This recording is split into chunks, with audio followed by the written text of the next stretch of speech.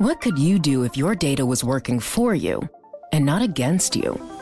With Bloomberg delivering enterprise data directly to your systems, you get easy access to the details you want, optimized for higher-level analysis, and financial data experts committed to helping you maximize your every move.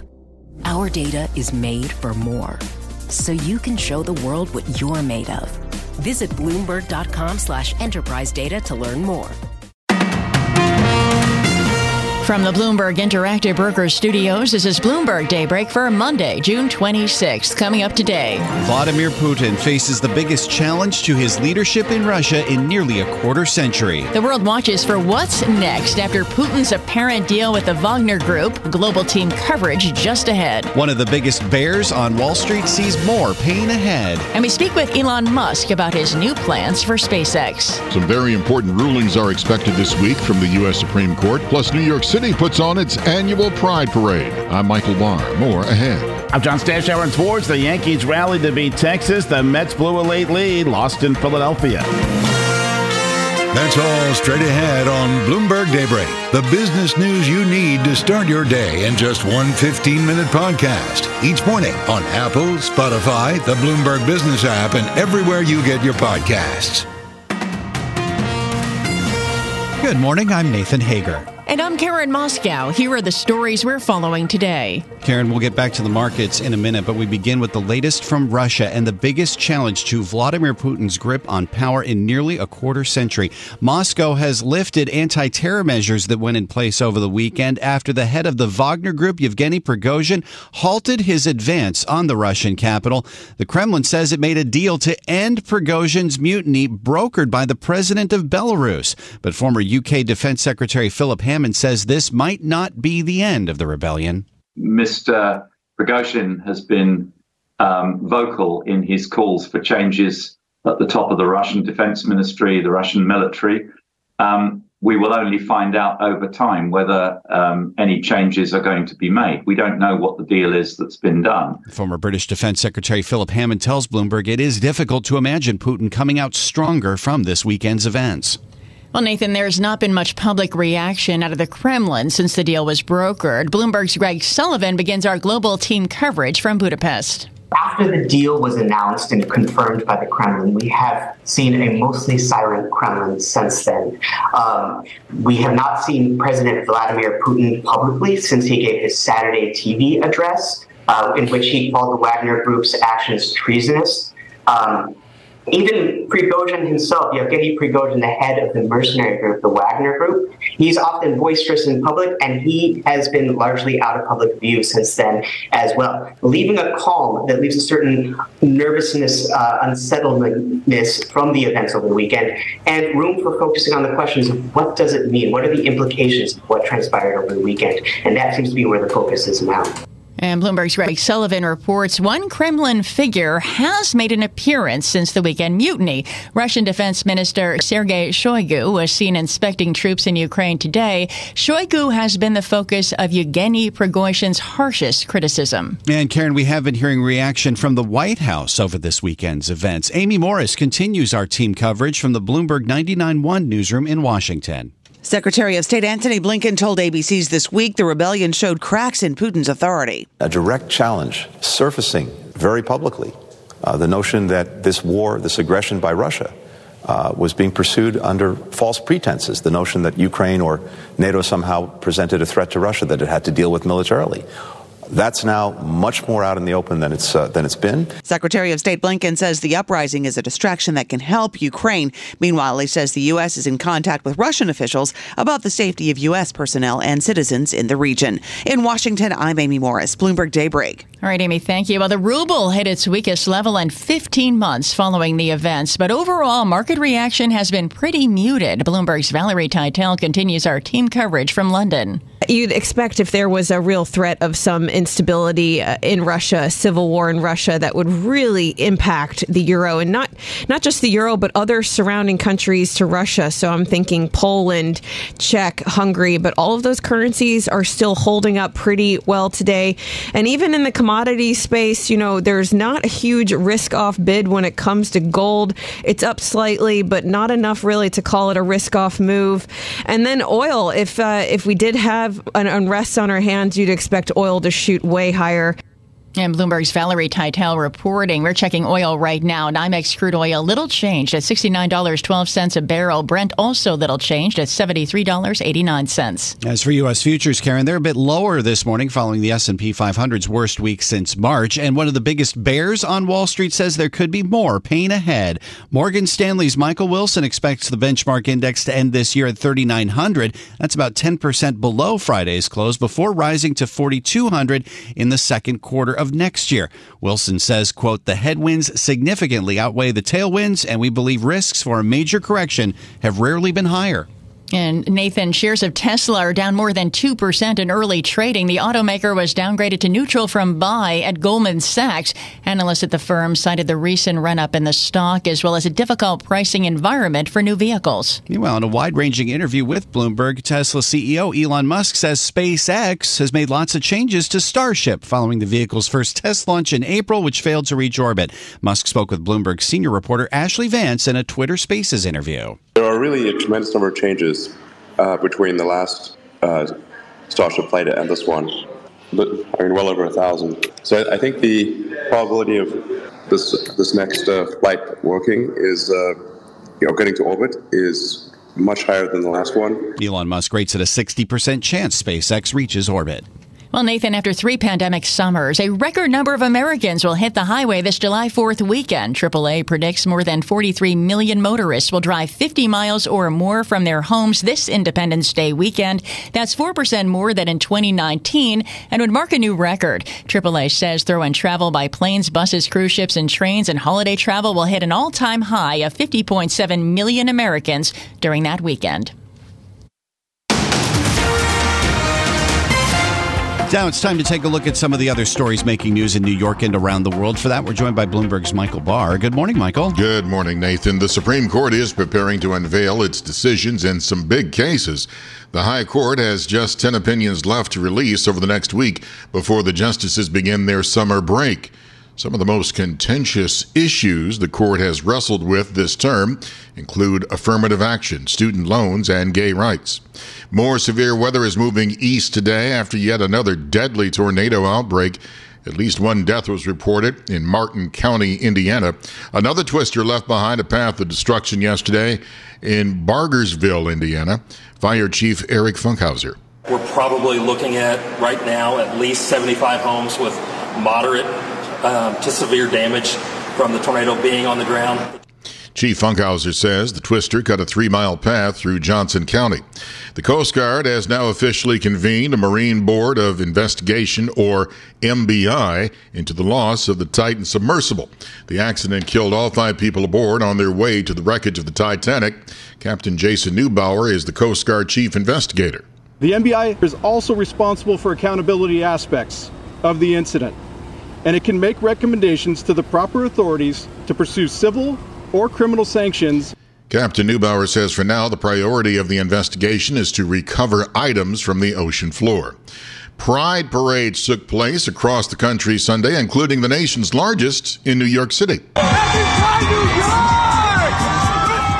Among the celebrities present for the 53rd Pride Parade in New York, comedian and activist Leah Delaria. The 65-year-old promoted her affiliation with the organization God's Love We Deliver. It began 38 years ago during the AIDS epidemic, delivering meals to those sick and dying of AIDS. Today, Delaria says they'll help anyone who is in need. Started in 1985. It was mostly for the AIDS community, but now it's just anybody who needs food, doesn't have access to food, doesn't have access to the money to have food, and they serve 13,000 meals a day. Wow. The 2-mile parade route along Fifth Avenue featured about 100,000 parade participants and an estimated 1 million spectators. Global news 24 hours a day, powered by more than 2,700 journalists and analysts in over 120 countries. I'm Michael Barr, and this is Bloomberg, Nathan. Thank you, Michael.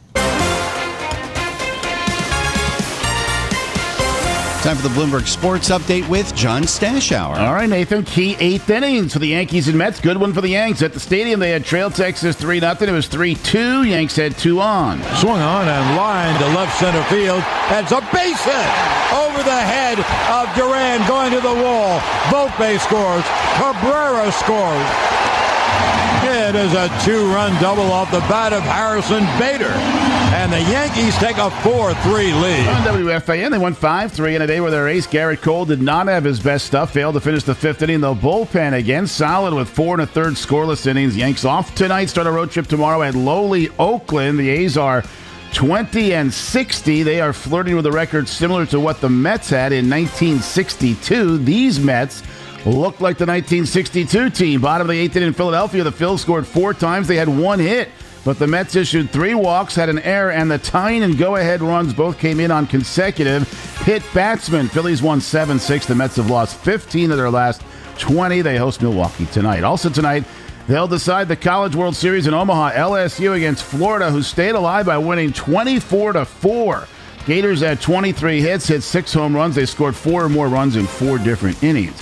Wimbledon starts tomorrow. Carlos Alcaraz just won the tune-up in England. He's now won tournaments this year on 3 surfaces. This was his first ever on grass. The 20-year-old Alcaraz, the youngest top seed at Wimbledon since Boris Becker in the 1980s. Travelers Golf near Hartford, won by Keegan Bradley, finished 23 under par, won by 3.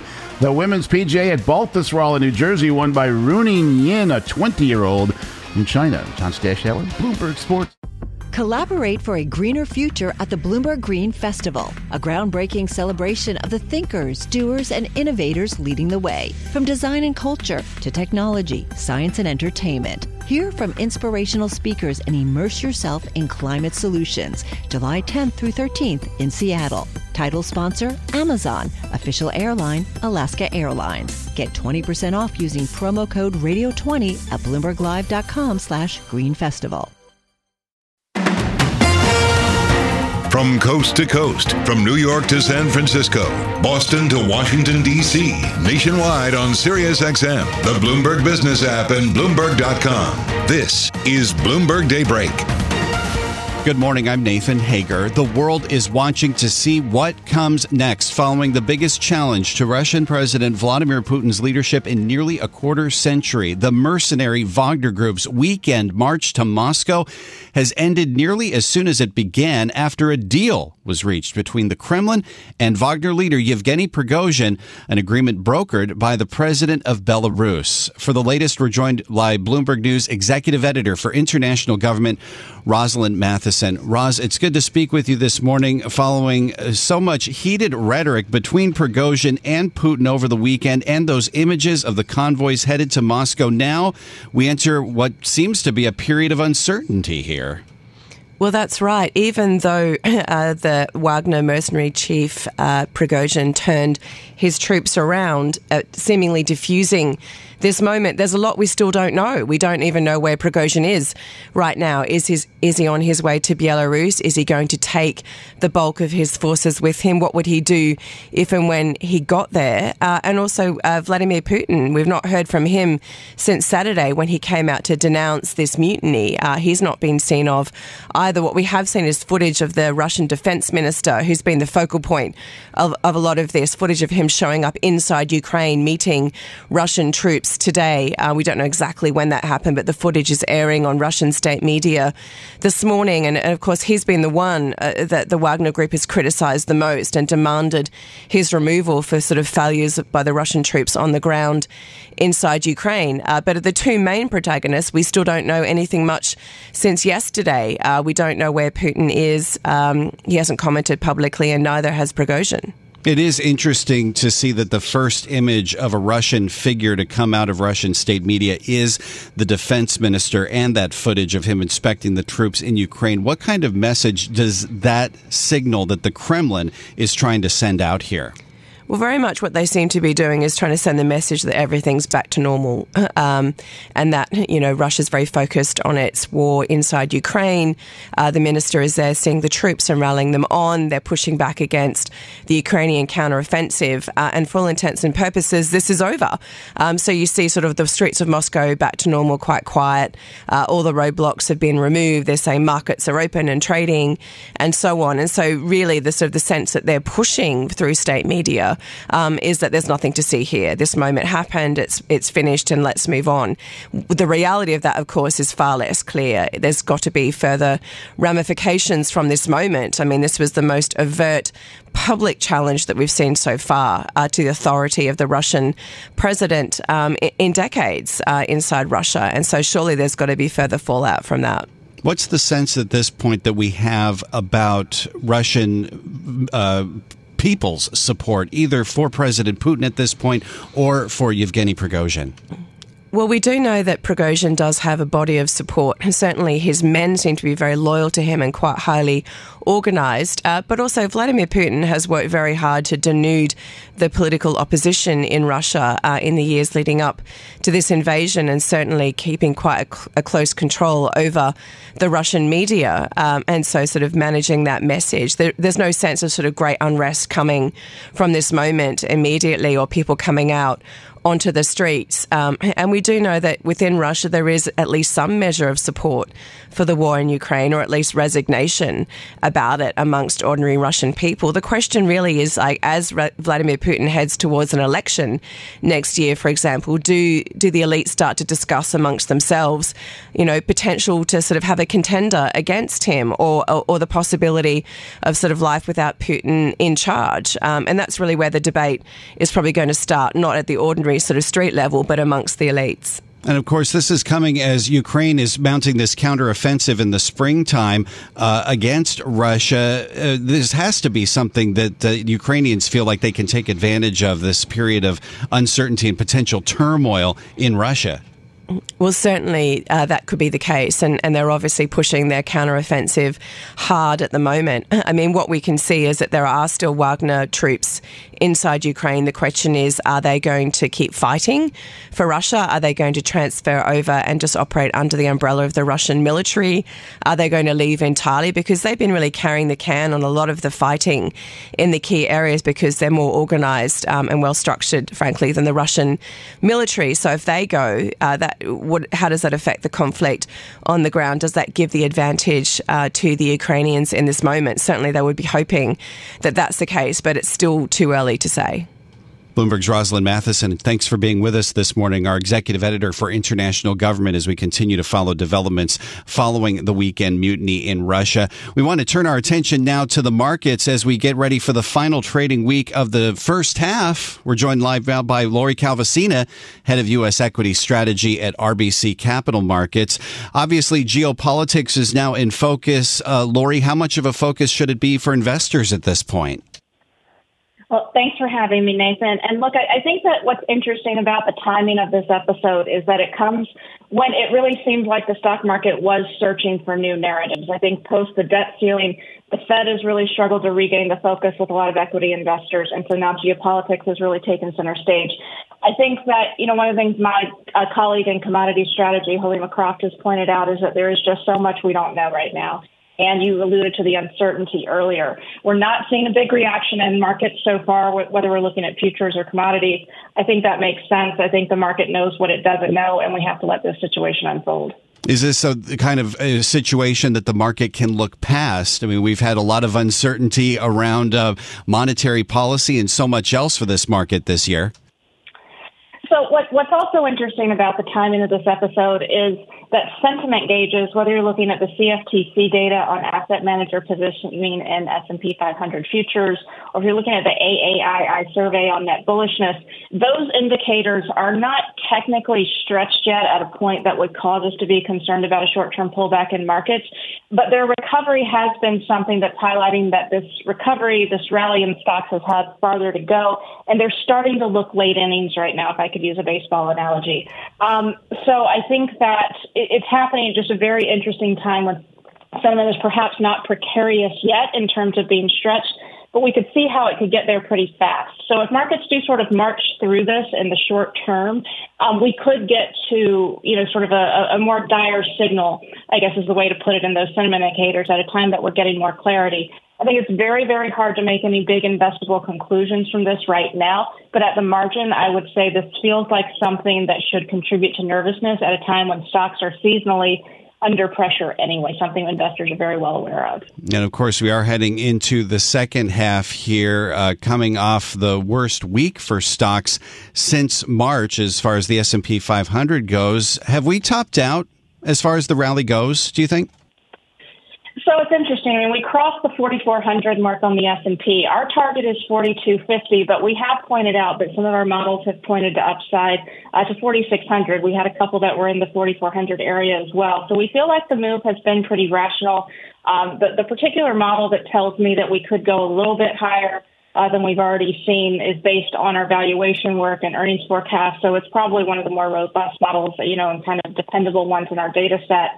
But again, I do think the sentiment indicators, which have really been something that have kept us on board with being constructive all year, they're starting to look at a point where if you're trying to make an intermediate term call on markets beyond, just a month or two, you have to start baking some caution in.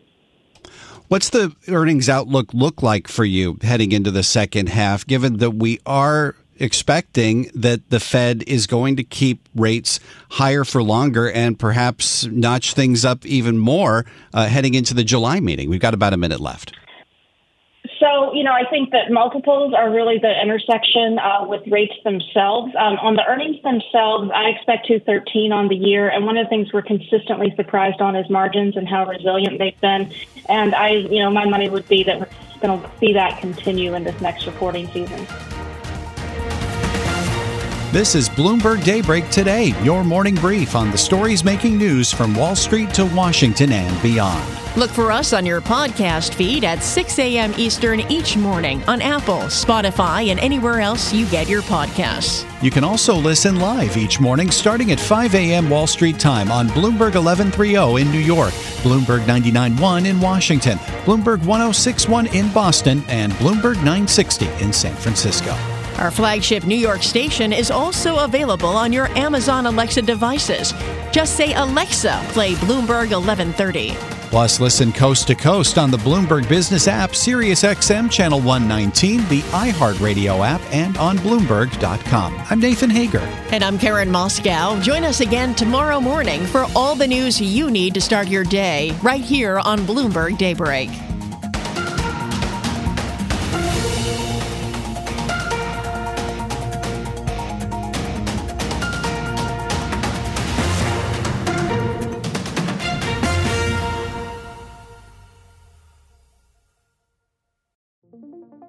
What could you do if your data was working for you and not against you? With Bloomberg delivering enterprise data directly to your systems, you get easy access to the details you want, optimized for higher level analysis, and financial data experts committed to helping you maximize your every move. Our data is made for more, so you can show the world what you're made of. Visit Bloomberg.com/enterprise data to learn more.